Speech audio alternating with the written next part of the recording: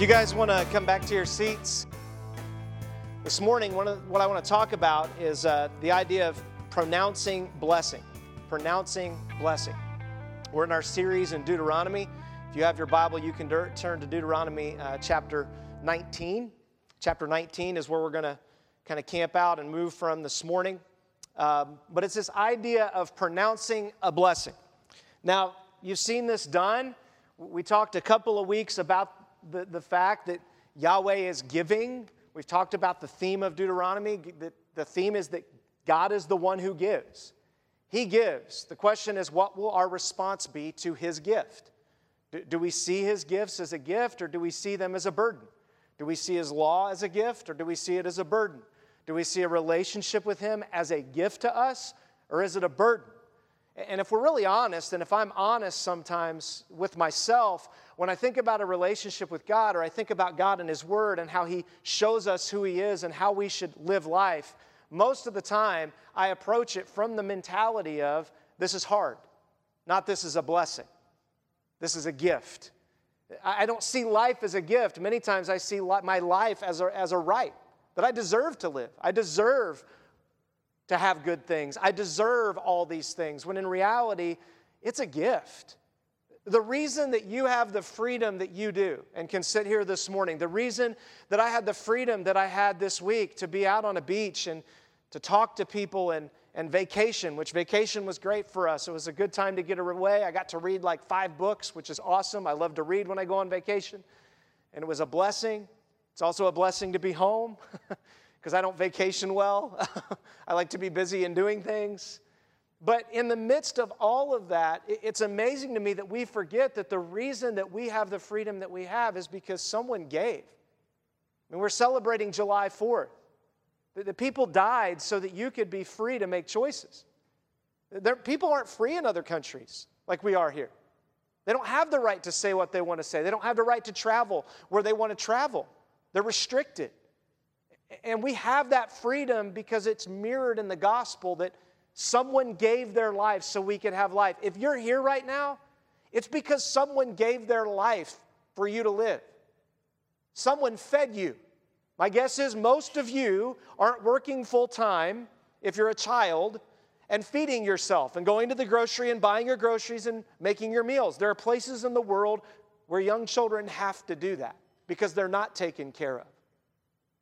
If you're here, it's because you've been taken care of. It's because someone laid down their life to be sure that you had life.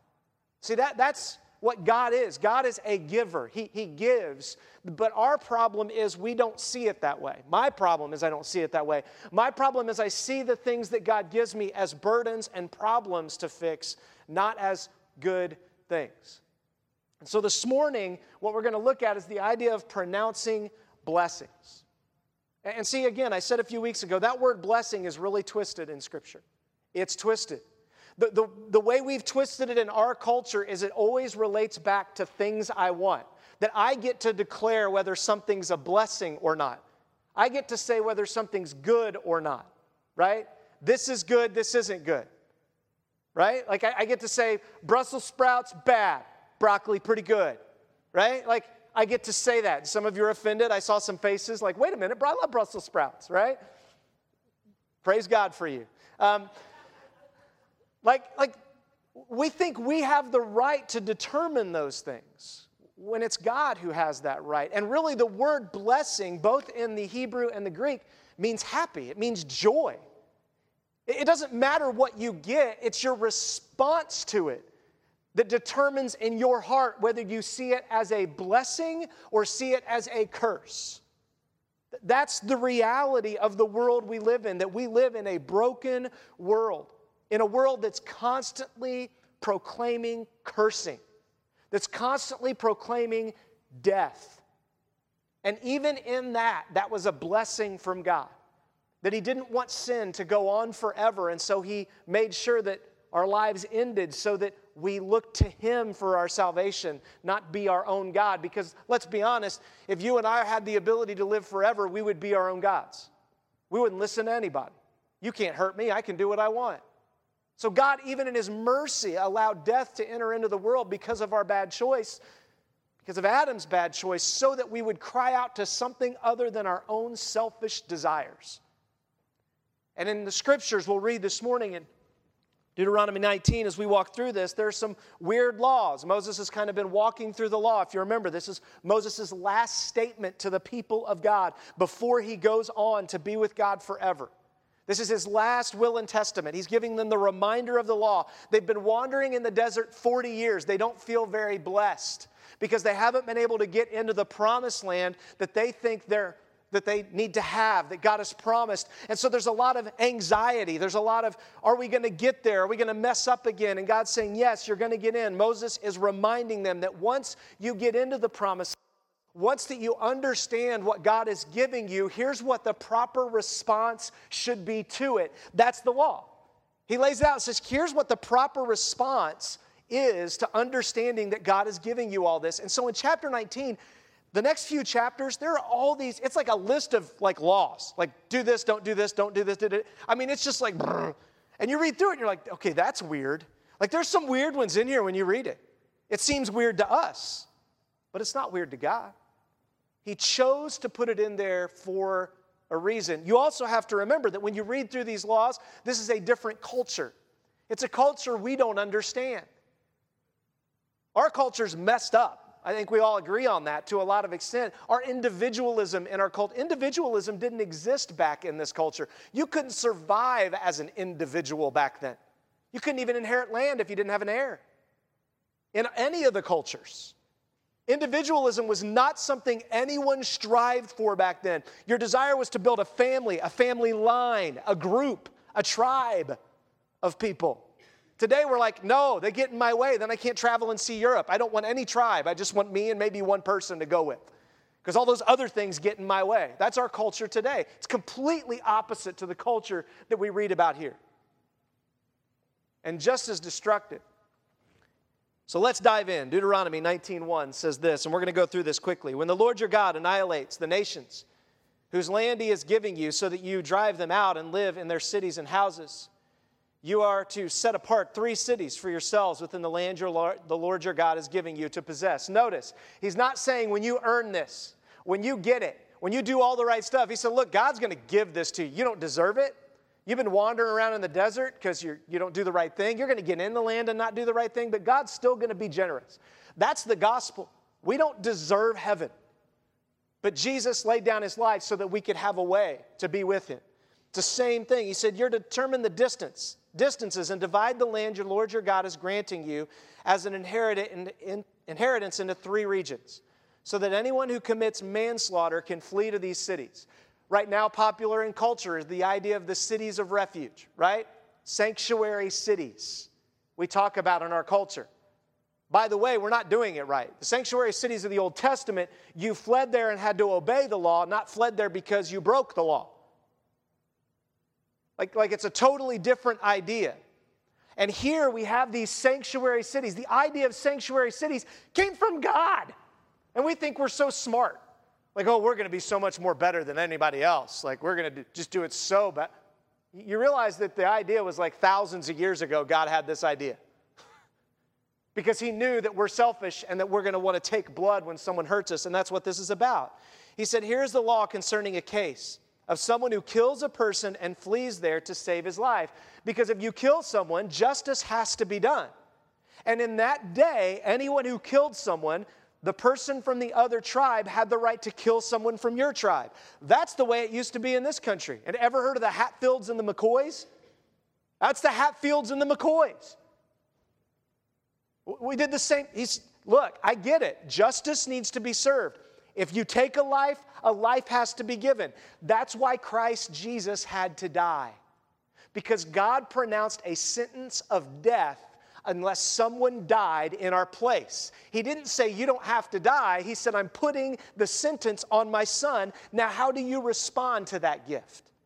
Will you give your life for others? Or will you say, hey, thanks a lot. Now I can live the life I want to live? It's the same thing here. He goes on, he says, here's the law. Having killed his neighbor, look at this, accidentally without previously hating him. So there's already a determination. Were you like really mad at your neighbor? So you like, and we'll see this in a minute, you like loosened your axe head so when you were swinging and he was in front of you, it like flew off and it hit him and, oh, I'm so sorry. I don't know how that happened. Well, it looks like you loosened the axe head. No, I know. I think you hated him. You talked about hating him all the time. You see, God's serious. He says, look, you've got to determine first the person's heart. How'd the death happen? Was there hatred in their heart that led to this death? Or was it just an accident? Were these like the best of friends and all of a sudden like it was an actual accident? See, that's what this talks about. He says you got to check the heart. Was there any anger?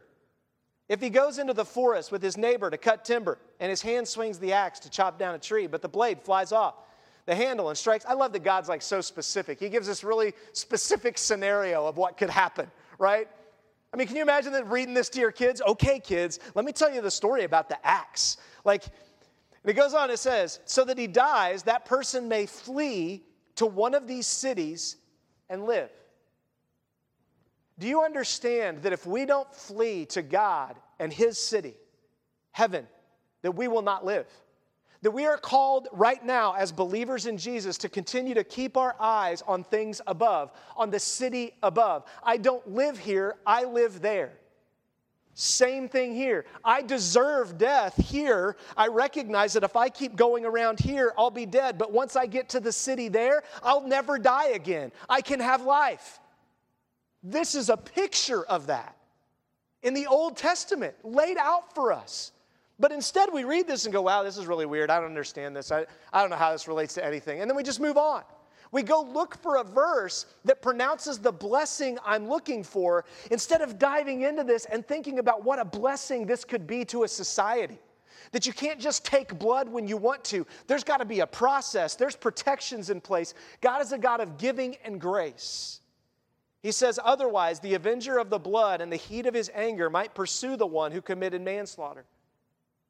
In other words, two boys are out chopping wood and the axe head flies off and you kill your friend and the other father decides that was my heir to the land. Now I don't have an heir to inherit. Now I don't have and he's so mad he may just come and find your son and kill you and say, take that. And God's like, that's not how I want my society to work. That's how all the other societies at this time worked. That's how all the nations around them work. And God's saying, I got a different way of doing things. There is justice. And you need to determine justice. And there are consequences to our actions. But be careful how you handle these situations. And he says he might overtake him because the distance is great and strike him dead. Yet he did not deserve to die. Wait a minute, I thought it was eye for an eye, which we'll read in just a second, a tooth for a tooth. No. God just doesn't come out and just do things out of anger and frustration. There's a process, there's a purpose, and God says he didn't deserve to die. It was an accident. He didn't have any hatred, since he did not previously hate his neighbor. This is why I'm commanding you to set apart these cities for yourselves. He says You've got to protect when things are going to happen. You live in a broken world. People die. And you need to take responsibility. You can't say, oh, it's an accident. I can just live however I want. I don't have to worry about it. No, there's going to be consequences.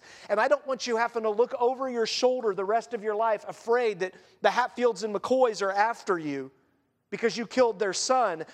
There's a city you can flee to. There's a place you can go to.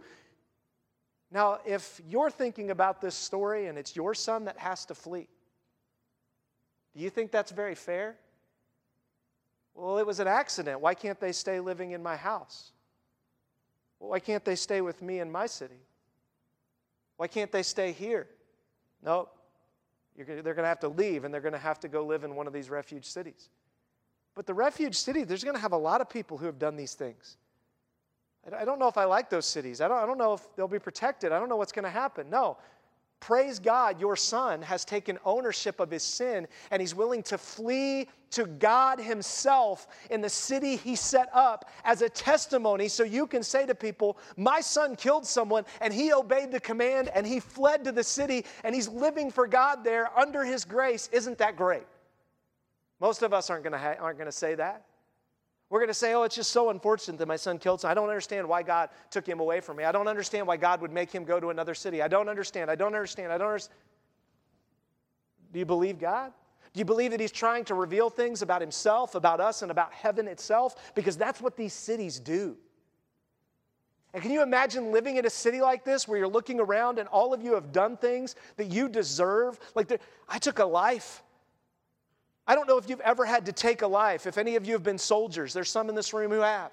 And you've had to take a life. You have to live with that the rest of your life. That is not an easy thing to live with. But you know that the cost of freedom requires death. That's a biblical theme, as well as our nation. And so as a result, you give your life. And so these sons, these people would give their lives understanding God's law. He goes on and he says, if the Lord your God enlarges your territory as he swore to your fathers and gives you all the land he promised to give them, provided you keep every one of the commands I'm giving you today and follow them, loving the Lord your God and walking in his ways at all times, you're to add 3 more cities to these 3 cities, or to these 3. In this way, innocent blood will not be shed, and you will not become guilty of bloodshed in the land your God is giving you as an inheritance. He's like, look, sometimes innocent blood gets shed. It's a broken world. And I'm trying to give ways for you to understand how I'm doing things so that you can love one another and understand the boundaries in your life. Because if you don't understand that, you'll just make them up. And God lays this out. Then he goes on and he says, if someone hates his neighbor and lies in ambush for him, attacks him and strikes him fatally, and flees to one of these cities, the elders of his city must send for him, take him from there, and hand him over to the avenger of blood, and he will die. You must not look on him with pity, but purge from Israel the guilt of shedding innocent blood, and you will prosper. This is capital punishment. It's the idea that if you shed blood, and you did it, and you meant to do it, it was out of the evil of your heart, and you planned it, and you attacked. This is why we have different degrees of murder in our culture, right? Involuntary manslaughter, murder 2, murder 1. We have all these things. Why? Because we're trying to determine the heart. Did this person in their heart have an intent to kill? And if they did, that's serious. But they might not have. And we have to handle people. He said, you live in a messy world. I'm giving you these laws as a blessing. And can we be honest? Most of our laws are set up on this kind of stuff. And we think we're just so smart we figured it out. No. The founders read the Bible. They believed the Bible. They believed it was one of the greatest legal books ever written. So they fashioned our legal system after Scripture. Now, we've twisted it all up, but that's what they've done. I've said this numerous times. We have 3 branches of government because our founders read Isaiah where it says the Lord is our king, the Lord is our judge, and the Lord is our lawgiver. And they said no one, no king, no person can have all 3 branches. We have to separate them for the protection of the people because only God can hold that power. It wasn't an accident. They read the Bible and thought, wow, God's smarter than we are. Let's do what he says. That's the way we're supposed to be in our own lives. He said he goes on and he says this, you must not move your neighbor's boundary marker, established at the start in the inheritance you receive in the land your Lord, your God is giving you to possess. In other words, you know what happens how many of you have ever had a neighbor and you had a property dispute? How'd that go? Was that just wonderful? And you're like, oh yeah, you can have it. Oh, no big deal. We're fine. We're not going to bring any lawyers in. No survey.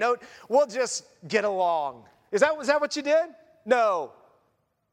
God knew that when you start messing with people's boundaries, especially the ones he's established, because he established where their tribes were going to live. And he said, you can't go past here. And he drew a line from city to city. And he said, here's your section, here's your section, here's your section. And we all go, well, that's nice, but it's not quite enough. And he said, look, I'll give you more land as you're obedient to me, but you don't have the right to take it. You have to obey me. And he says, if you're doing that, don't move the boundary marker. You don't know why? Because then you're going to start killing each other. You're going to be the Hatfields and McCoys shooting across the valley at each other. Your son's going to be walking along and be like, oh, I'm deer. Boom. Oh, I thought your son was a deer. I'm sorry. Yeah, you just wanted to take my property. Now my son's dead and I don't have an heir. Oh, no, I would never do such a thing. See, God knows the heart of your heart, my heart, and the heart of his people. These laws aren't there to kind of be weird. They're there because he knows where they end up at. He knows where our heart will run to, and he's trying to give us boundaries to keep us from going there. He goes on and he says this, one witness cannot establish any wrongdoing or sin against a person. Whatever that person has done, a fact must be established by the testimony of 2 or 3 witnesses. In other words, you can't come and because you have a lot of power, make an accusation and that makes it right. You can't. You can't say, well, I believe my son because I'm the king and so everybody believe my son. No. There has to be multiple witnesses involved. He goes on and he says, if a malicious witness testifies against someone accusing him of a crime, the 2 people in the dispute must stand in the presence of the Lord before the priests and judges in authority at that time. Can you imagine this scene? They can't get along. They can't figure it out. And they actually have to come and stand in the presence of God's judges, his priests. And they have to stand there and give their case. The 2 people in dispute must stand. The judges are to make a careful investigation. That's what we do. Most of us like watching the TV shows where they do this, all within an hour. It's amazing how they can solve every crime in an hour, right? When it takes some crimes a lifetime to be solved. And we want it now, quick justice. He says you got to make a thorough investigation, and if the witness turns out to be a liar who's falsely accused his brother, you must do to him as he intended to do to his brother. You must purge the evil from you. See, so often we go into a judgment saying, this is what I want to see happen, and we don't have the full story. We don't understand what really is going on, and so we walk into it saying, this is what's going to happen, and God says, yeah, just be ready that when you do that, the judges are standing there, waiting to say, the measure by which you judge will be judged back to you. That's in Matthew chapter 7. Where Jesus says, don't judge, and then he says, the measure by which you judge will be judged back to you. He's quoting this, which we'll look at in a second. He's laying it out. He's laying out these laws, and he's saying, look, be careful that you're making an accusation. And you ready for this? Be careful. Why do you want justice so badly when God has given you so much and you've been forgiven of so much? Do you really want justice because you're concerned for your neighbor? You're concerned about this individual hurting someone else? You're concerned about the future of what this individual is going to do if you don't approach it? Or are you just mad and you want justice for yourself and I'll take it, thank you very much? And if that's your heart, be ready because the judges may come back on you. That's huge. That kind of takes the accusations and kind of squishes them and goes, better be careful before I start accusing everyone. I better be very careful about accusing. He goes on and he says, the reason I want you to do all this is so everyone else will hear and be afraid. Exactly. Did you hear what happened to Johnny? Johnny said Bobby did this, and then they went before the judges, and then Johnny's not here anymore. He told a lie. Don't do that. He goes on and he says, and they will never do anything evil like this among you. You must not show pity. Life for a life, eye for an eye, tooth for a tooth, hand for a hand, foot for a foot. Now again, we run to that and say, well, if someone cuts their foot off, then I cut it off. No, that's not what he just laid out. He laid out how to make good determinations and have grace. How to be careful, how to do investigations. Listen, this is brand new law. There's no other nation on the planet at this time doing these things. No other one. All the other nations are pretty much ruled by a pharaoh or a king. There's not like a group of priests that make a decision collectively together by praying to their God and seeking the right outcome. The other nations are making decisions based on what's best for those in authority. God is saying, I don't care what authority they have. We're going to get to the bottom of things. This is brand new. Never existed before in the history of the planet when you read this. See, it's hard for us because we live in a country where these things are practiced and we don't know where they came from. They came from the Bible. They came from Scripture, from a God that says, I love you, I want you to know these things, and then we think we're so smart and we got it figured out. It's like, no, God revealed it. He gave it as a gift, as a blessing to us. This isn't a burden. This is amazing if you really think about it.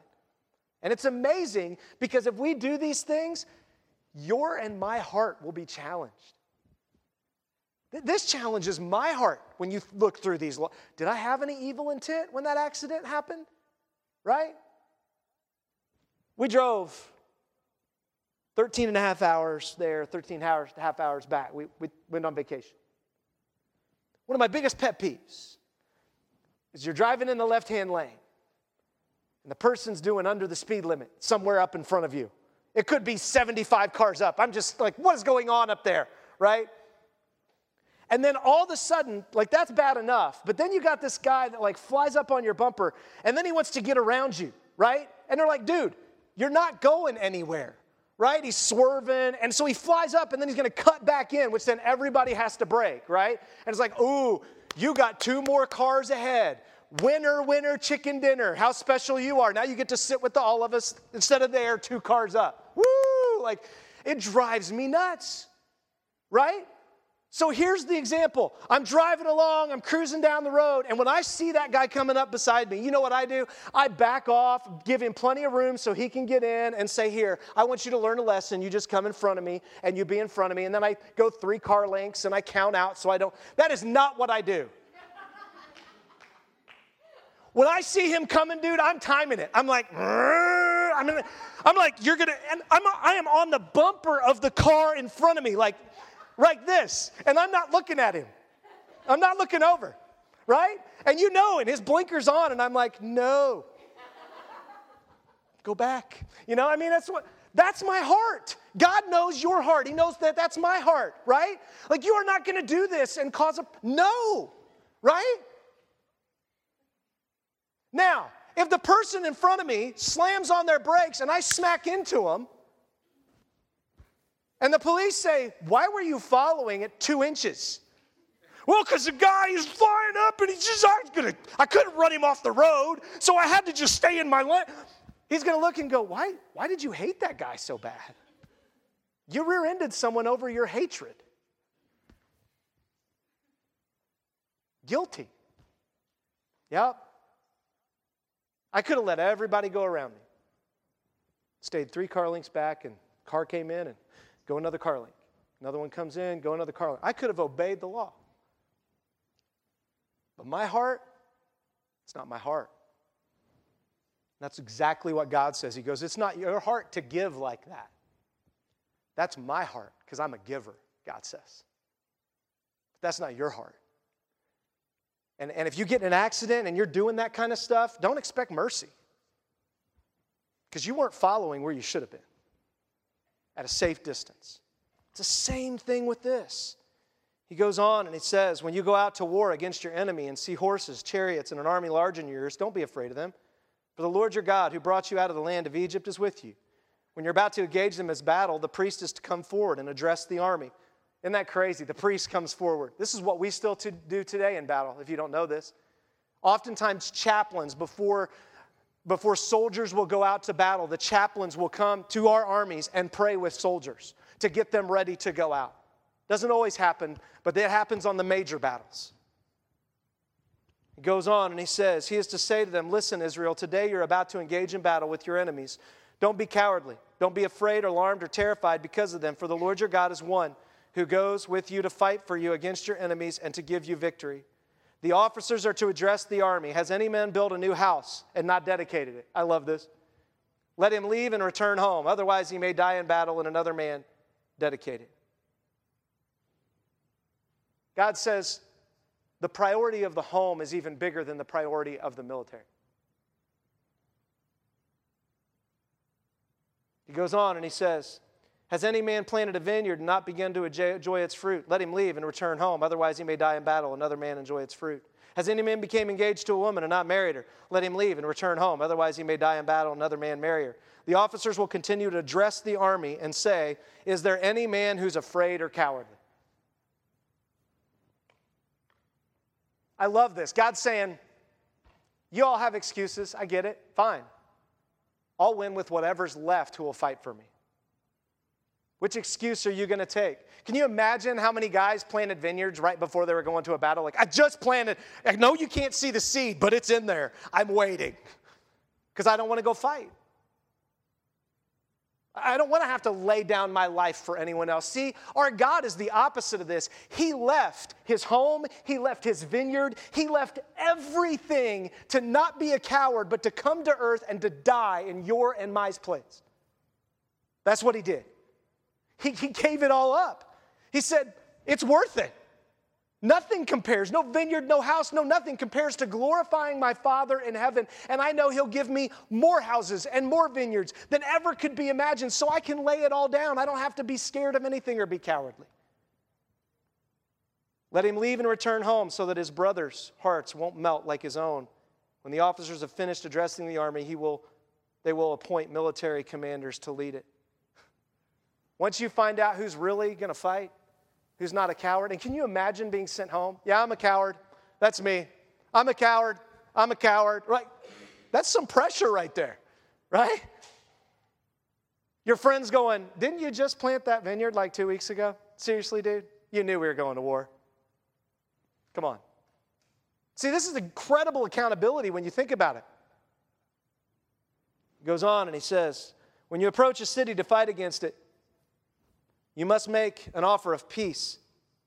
You must make an offer of peace.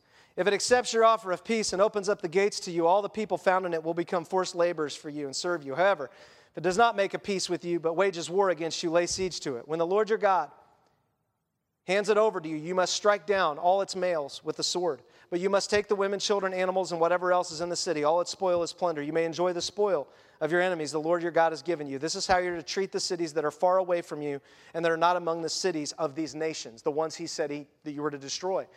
What's the first thing God does? He offers them peace. Hey, we want peace. I'm not looking for a fight. I'm the God of the universe. These are my people. I'm with them. I don't want to fight you. Will you surrender? Will you give your life? Will you worship me? He says the first thing you're supposed to do is offer peace and then see what their response is. He goes on and he says, and if they don't, then he says the women and children, the males, they're the ones that rose up, because in those days the women and children didn't make decisions. It were the men of the city, every city and every culture, that made the decisions.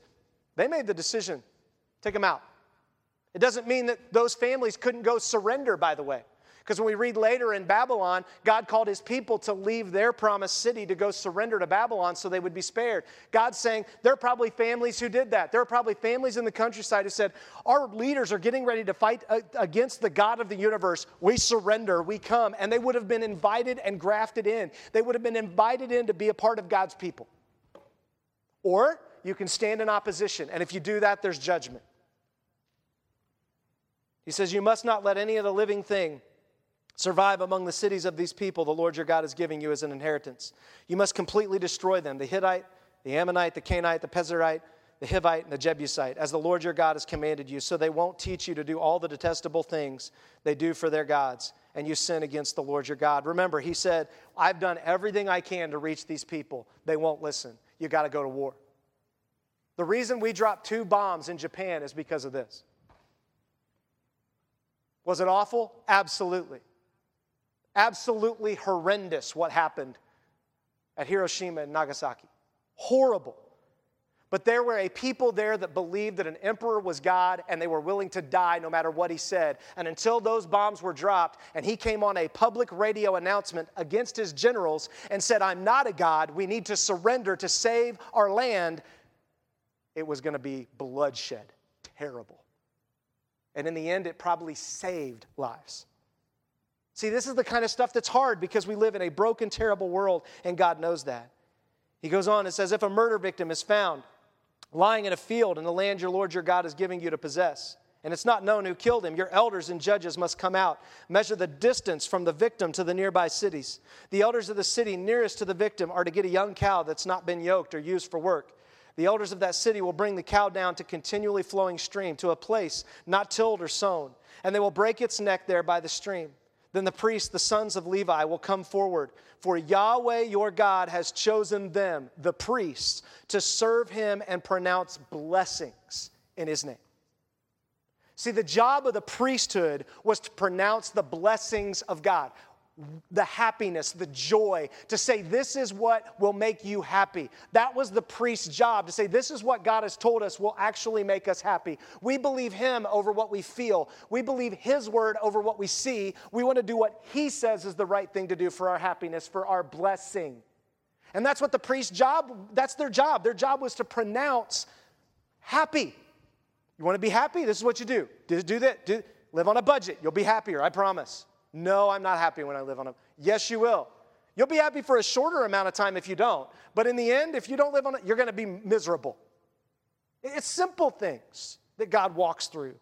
And that's our job. God calls us as believers the priesthood of believers. That if you've become a follower of Jesus, then you are a person who has been given the right to pronounce how happy you are about your God. Then we get to do that. Our problem is, I'm really not that happy about my God, or my life, or my circumstances, or anything else my list comes up with. And so I don't pronounce the happiness that I have in him, the happiness I have in heaven, the joy I'm going to experience with him someday when he takes me to the promised land and I inherit the land. That's the same story. Goes on and he says, and they are to give a ruling in every dispute and case and assault. All the elders of the city nearest to the victim will wash their hands by the stream over the young cow whose neck has been broken. See the picture of this. All the leaders of the city are there and they're weeping and they're washing their hands and they're saying, we're so sorry, God. We don't know how this happened.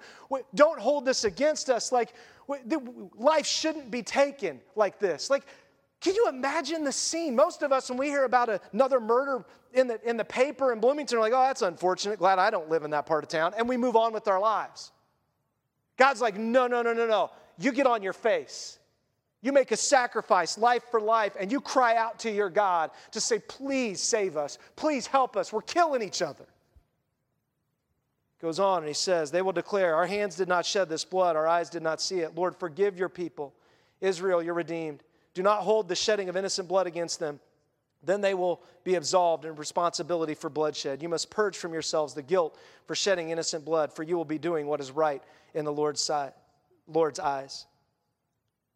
When you go to war against your enemies, and the Lord your God hands them over to you, you take some of the prisoners, and you see a beautiful woman among the captives, desire her and want to take her as your wife, you are to bring her into your house. She must shave her head, trim her nails, remove the clothes she was wearing when she was taken prisoner, live in your house, and mourn for her father and mother for a full month. After that, you may have sexual relations with her and be her husband. Remember, marriage was always linked to sexual relations. The two will become one flesh in this culture. That was the symbol. See, we've relegated sex outside of marriage, right? Sex is something you do and then you get married. No. Sex and marriage were interlinked. You didn't do it until it was before God making a covenant. The two of us are going to become one. And that's what he's talking about here. And he's saying, after that, you may have sexual relations. Then if you are not satisfied with her, you are to let her go where she wants. But you must not sell her for money or treat her as merchandise because you've humiliated.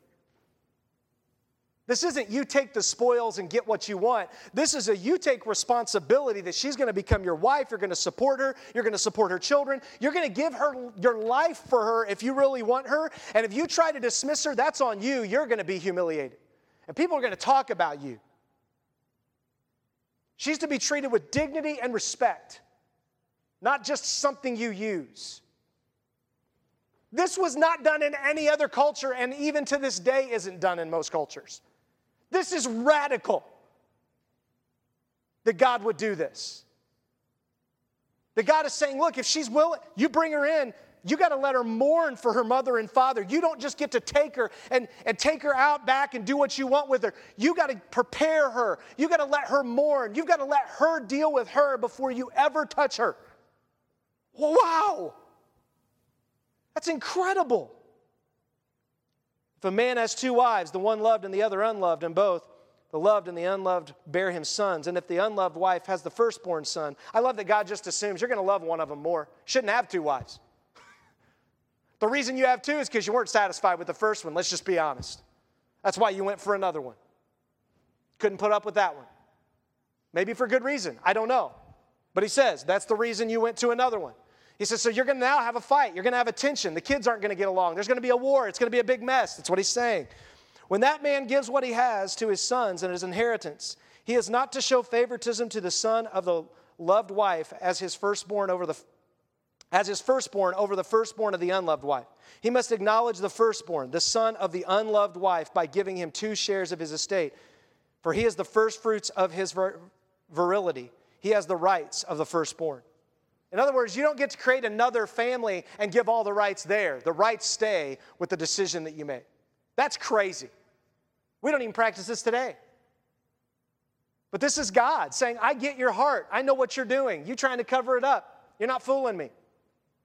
Goes on, if a man has a stubborn and rebellious son who does not obey his father or mother and doesn't listen to them, even after they discipline him, his father and mother must take hold of him and bring him to the elders of the city, to the gate of his hometown. They will say to the elders of the city, this son of ours is stubborn and rebellious. He doesn't obey us. He is a glutton and a drunkard. Then all the men of the city will stone him to death. You must purge the evil from you, and all Israel will hear and be afraid. We're not talking about your son won't eat his Brussels sprouts, and so you drag him before the elders, okay? That's not what God's talking about. He says he's a drunkard. He's gone so far into being a mess, he won't listen to anybody. He's hurting other people, doesn't give a rip. He's just using people. You are to take him yourself to the elders. Most of us would never allow that. Heard a story this week. Son was at a pool, son and a dad. And the lifeguard, son kept running around the pool. The lifeguard confronted the father. Or confronted the son, said, hey, no running. Look at the sign. There's a sign all over the pool. It says no running, all over, right? Hey, we don't run. You're going to get hurt. You're going to hit someone else. You're going to hurt them. No running. The dad gets up out of his seat and comes and confronts the lifeguard and says, if you have anything to say to my son, you say it to me and I'll tell my son. But you don't get to discipline my son. You don't tell him what to do. That's our culture. And we've done it to ourselves. There are signs all over say that don't run.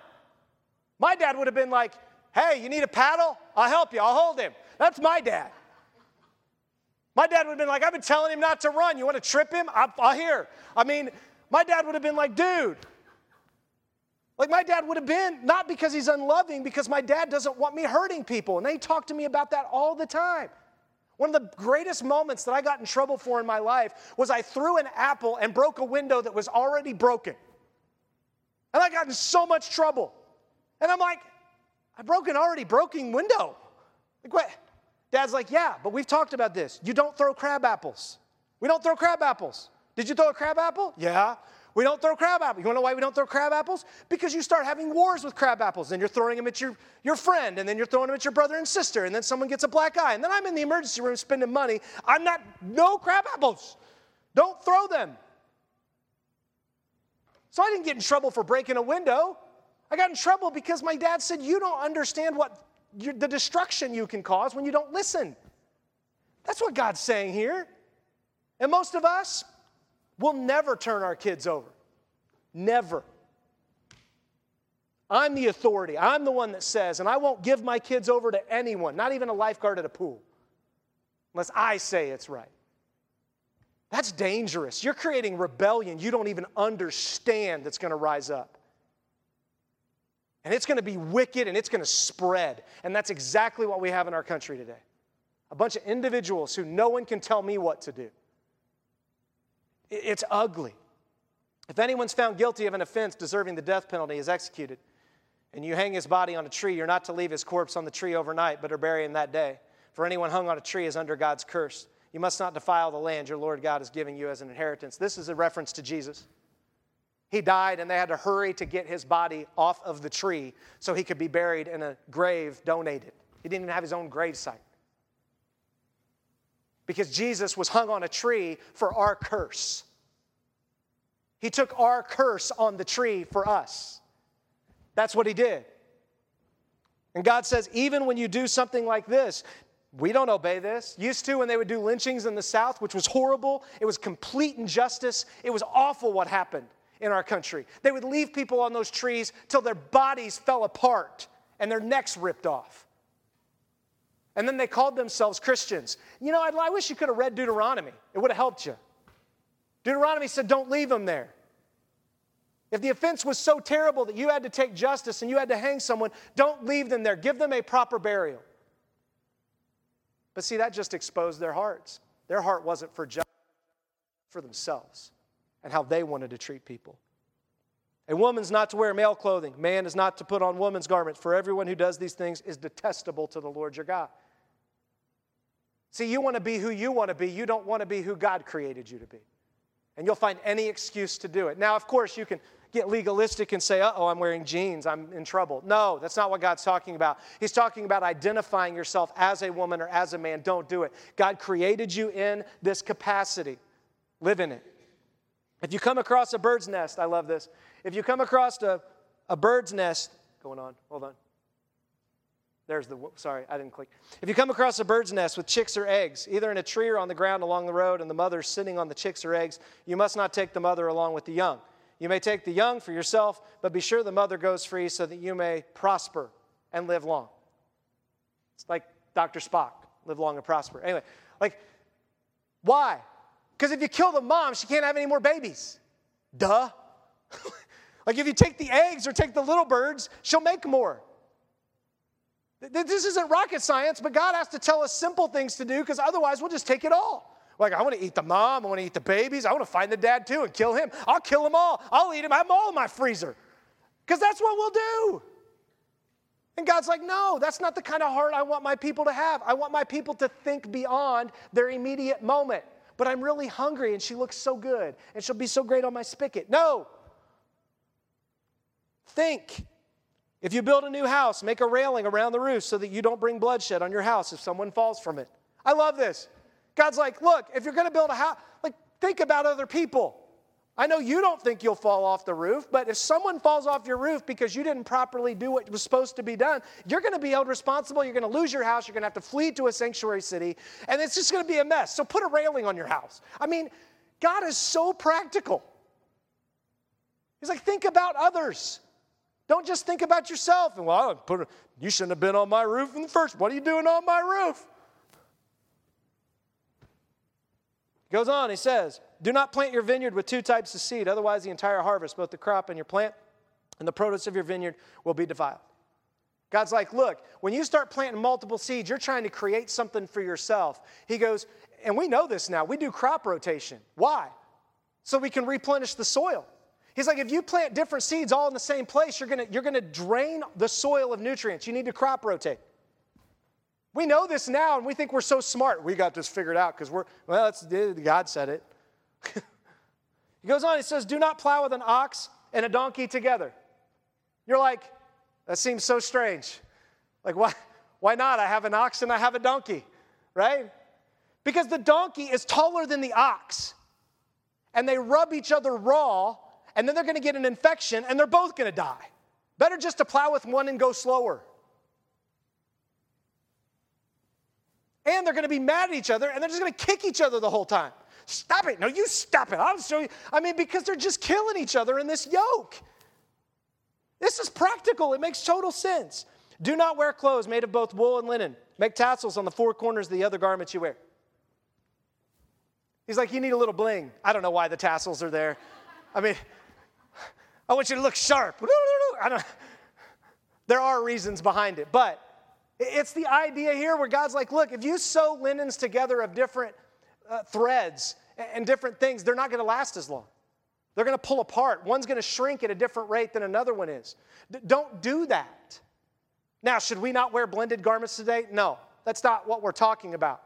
At this time, he's saying you guys are not thinking ahead. You're not thinking about what I've given you. You're trying to manipulate everything. I'm just asking you to keep it really simple. He goes on, and this is what Jesus says in Matthew 5. We're going to shift gears and I'll be done. In Matthew 5, Jesus he pronounces the ultimate blessing.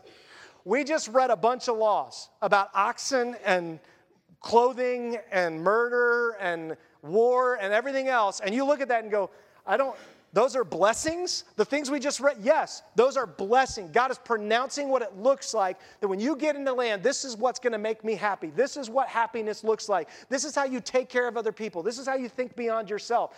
When Jesus preaches his first sermon In Matthew 5, this is the Sermon on the Mount, his first sermon he ever gives publicly to a huge crowd.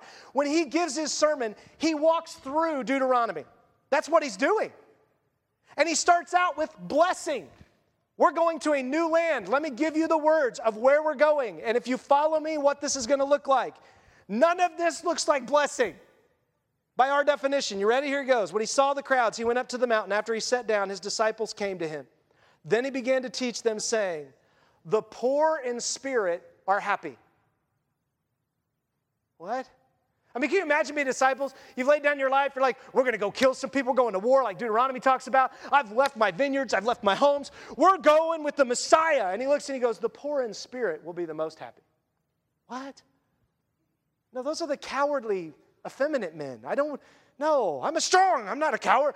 No, the poor in spirit, those who don't trust in themselves, don't trust in their own ability, but trust in God's and His wisdom above their own. Those are the people that are truly happy, blessed in life. And he goes on and he says, for theirs is the kingdom of heaven. In other words, they're looking for another kingdom. They're not looking for something here. That's why they're so happy. They're clueless. Like, I don't care. I got someplace at. I'm good. And don't these people drive us nuts? Because they won't worry with us, right? We try to get them to worry with us, and they're like, I'm just trusting in heaven. I got nothing. We're good. God's going to provide. I don't know. And you're like, he goes on, and he says, those who mourn are happy. No, you're mourning. How can you mourn and be happy at the same time? Well, if you've ever been to a funeral of someone who knew Jesus and you know where they're at, because they were poor in spirit and they're trusting in heaven, there is a joy deeper in that funeral than you've ever felt in your life. And there's a joy that enters your heart when you know that God and you're going to see them someday that's deeper than anything. And so even in the midst of your mourning and the tears shedding down your face, there is a smile that comes on your face because you know what this life's about and where you're headed. He goes on, he says, they will be comforted. The gentle are blessed. They're happy. No, gentle people are normally beat up. No, they're blessed, for they will inherit the earth. Those who hunger and thirst for righteousness, they're happy. There's a difference between hungering and thirsting for righteousness and living in legalism. Legalistic people aren't happy because they're not hungering and thirsting for God's character and His rightness and who He is. They're hungering to be right, and they're miserable.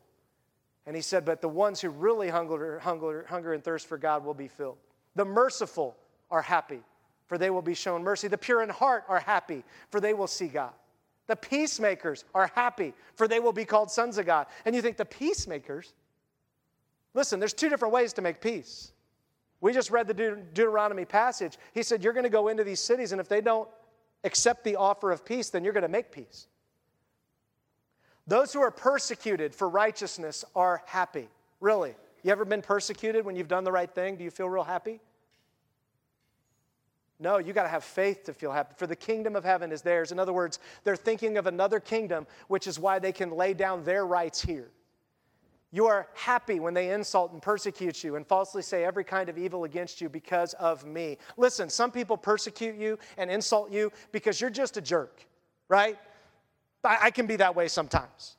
Like sometimes I'm being insulted because I did the wrong thing, I didn't do something right, and I was a jerk. Jesus says, look, if that's the reason you're being persecuted and insulted, that's on you. But if you're trying to represent me and you're trying to make me known and you say, I can't do that, that's not what God wants to do, then you can take confidence in the fact that you are blessed. You can find happiness. Be glad and rejoice because your reward is great in heaven. This is the fourth time he's talked about another promised land. He's laying out the new promised land in this passage. And then he goes, for that's how they persecuted the prophets who were before you. You are the salt of the earth. You are the light of the world. And then he goes on and he lays out all these things. When you read this passage, he talks about murder. He talks about divorce. He talks about marriage. He talks about anger. He talks about lust. The Sermon on the Mount, judgment. He talks about how to make a judgment. Everything in this is like if you go back and read Deuteronomy, you're not going to read all Matthew 5, but if you go back and read Deuteronomy, it's like, wait, this sounds really familiar. Exactly. He's saying, I'm leading you into a new promised land. Here's what the blessings of the new promised land look like. Now, here are the laws. And he says, no longer is it an eye for an eye and a tooth for a tooth. That's what you've been taught. And you've been taught it in the wrong way. He says, you've been taught if you don't commit adultery with the woman, then you're fine. I tell you, if you've even thought of her lustfully, you've already done it in your heart. And the whole Sermon on the Mount, Jesus is like, I'm just showing you your heart. You got the law in Deuteronomy and you said, see, I'm doing it. And you made a checklist. And God's saying, I want your heart. And so Jesus is laying it out. That's why he goes on to say, don't assume that I came to destroy the law or the prophets. See, you would have heard this and thought, we don't have to obey the prophets anymore. We don't have to obey the Old Testament. The Old Testament's done away with. I don't have to pay any. This is great. He goes, oh, no. I didn't come to destroy the law and the prophets and to say they were all wrong. I did not come to destroy it, but to fulfill it. To show you how awesome it is to obey every command perfectly. That's what Jesus did. From the right heart. See, he wasn't obeying every command for his own glory. He was obeying every command for his Father's glory. And his Father, the Bible said, extended his glory back to the Son because of that. And he says, that's how it's going to be with you. That when you live for my glory, then I say, hey, Father, look at what they're doing for your glory. And then it comes back down and goes to you. It's the same process. And he goes on, he says, for I assure you, until heaven and earth pass away, not the smallest letter or one stroke of the letter will pass from the law until all things are accomplished. Listen, Jesus accomplished the fulfillment on the cross. It's already been done, but not yet. We're not fully fulfilled yet. By faith, we believe we're fully fulfilled. By faith, we say Jesus has done it all. I can't earn it. But then we get busy obeying him, loving him, because we recognize we're not in the promised land yet. We're wandering around. And he goes on and he says, therefore, whoever breaks one of the least of these commands and teaches people to do so will be called least in the kingdom of heaven. So often today, we just tell people not to worry about God's commands, not to worry about his laws, not to worry about his statutes. It's no big deal. You're forgiven. Just move on with your life. Jesus says, if you're doing that, stop it. That's not my heart. I want people to understand these laws. I want them to understand what's there. I want them to understand. Now, some of them are hard to understand. We're not sure, right? The whole, like I said a few weeks ago, you boil a baby goat in its mother's milk. Don't do that. I'm like, what is that? We don't know. It meant something back then. We don't know what quite it means now, right? It doesn't mean it was a bad law. It probably made total sense to the people who heard it in that day. They're like, oh yeah, don't do that. And we're like, okay. I've never thought about it. He goes on and he says, but whoever practices and teaches these commands will be called great in the kingdom of heaven. For I tell you, unless your righteousness surpasses that of the scribes and Pharisees, you will never enter the kingdom of heaven. He jumps down and later and he says, be perfect, therefore, as your heavenly Father is perfect. And if you would have heard this, this would have been the worst message you'd heard in your life. Jesus turned blessing upside down that you'd been trusting in for thousands of years. Then he goes on to say, I'm not going to rescue you from the law. I'm going to help you do it. And then he says, my desire is for you to become perfect like me. And we look at that and go, no, I don't think I want to. No, that's a lot of work. We can't do this on our own. That's the beauty of this passage.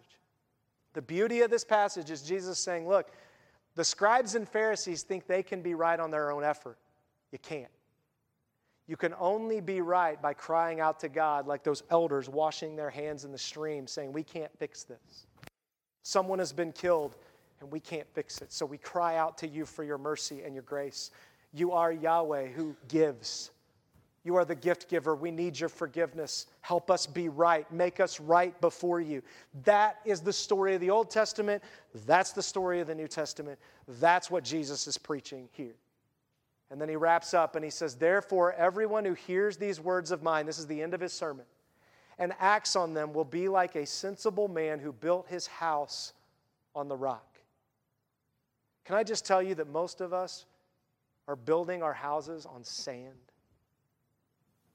We don't even know God's word. We don't care to know what it says. We don't want to understand it. We don't want to see the beauty and the blessings of obedience in His word and the gift of faith that He's given to us that we respond to. The rain fell. How many of you have seen rainfall recently? The rain keeps falling every weekend. I think it's like 22 out of 24 weekends so far going back that it's rained.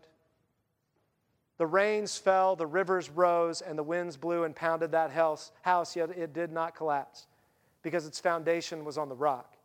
But everyone who hears these words of mine and doesn't act on them will be like a foolish man who built his house on the sand. The rain fell, the rivers rose, the winds blew and pounded that house, and it collapsed, and the collapse was great. When Jesus had finished this sermon, the crowds were astonished at His teaching because He was teaching them like one who had authority and not like their scribes. This is huge. He was teaching them as one who had the authority to pronounce blessings. That's how He started His sermon out. He said, I'm going to tell you what blessing really looks like, what happiness really looks like. Let me lay it out for you. I have the authority given by my Father to do that. See, all those verses we read in Deuteronomy, all of those were about authority. The scribes, the elders, the people in authority in that time period who had to make these decisions. The cities where people could flee to, and that was the authority, that boundary marker. That God gives these authorities for us to be a blessing. And He says, look, this guy teaches as if he has authority. Our scribes constantly twist it to make everybody happy. Our scribes are constantly trying to fit everybody in and make everybody happy. They just won't tell it like it is. And this guy tells it like it is. We've never seen teaching or authority like this. And just to confirm His authority, right after this, He goes out and does a bunch of healing. just to prove that I have authority over everything, even death and life and sickness. You see, you and I, the reason we aren't experiencing and pronouncing God's blessing, if we're really honest, is because most of the time I don't want to be under His authority. I don't want to place myself under what He says is a blessing. I want to determine what's a blessing and what's not a blessing. Instead of saying, God, I'm going to trust You. I'm going to trust that what You say is true, and that if I'm truly going to be happy, then I can do these things by faith. And it's not because I'm trying to measure up to You. It's not like I do all these things and I feel this happiness. No, you're going to do all these things. It's going to make you poor in spirit and persecuted. Because you just love people. You want to do the right thing. You see, in all these laws, the issue behind every one of these laws is, how do you see God and what's your heart for others? That's every law.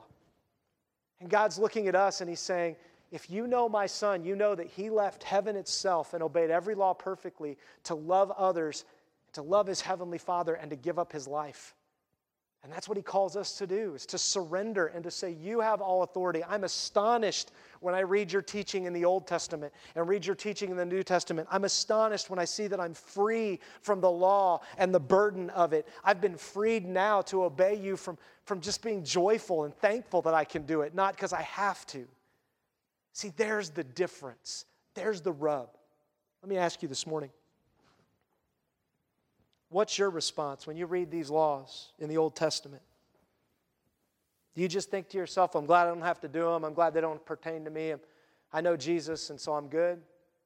Or do you read them, and does it cause you, like it did me, to think through and go, how am I thinking about other people? Do I really think about the promised land I'm headed to and live in light of that and getting ready for it like the people of God weren't getting ready for it? When God gives me things, whatever they are, even if it's mourning, do I find joy in the fact that I get to mourn and trust Him for comfort? See, this is radical. This isn't like any other religion. This was super radical in their day, and it's just as radical today. Can I just encourage you to search your heart?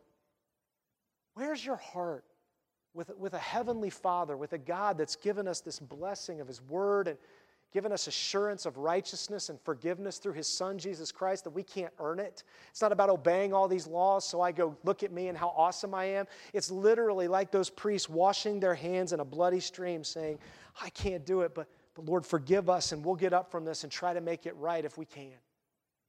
I trust you. If you've not made that decision to cross that line with Jesus and surrender, I encourage you this morning to do it. Just be done.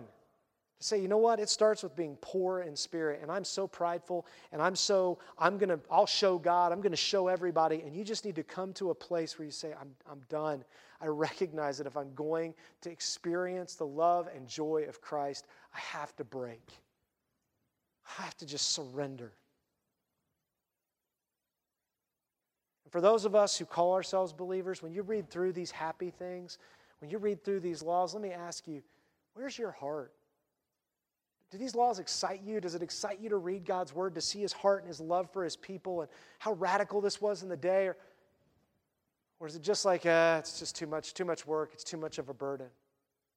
Let me just encourage you, don't have that. Turn your face towards God. Turn your face back towards Him and say, I know you, and I know I've walked away, but I want to be close to you again. Show me how I can love people well and love you well. See, that's our response this morning. That's Deuteronomy that Yahweh is giving you. He has given us His Son as a payment for our sin. He's given us His law as a gift so that we can marvel at it, not believing that it's going to fix anything.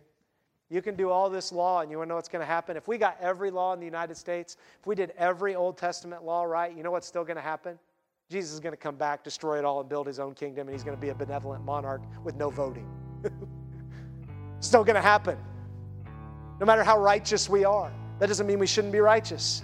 It just means we constantly remember this isn't our home. There's another home.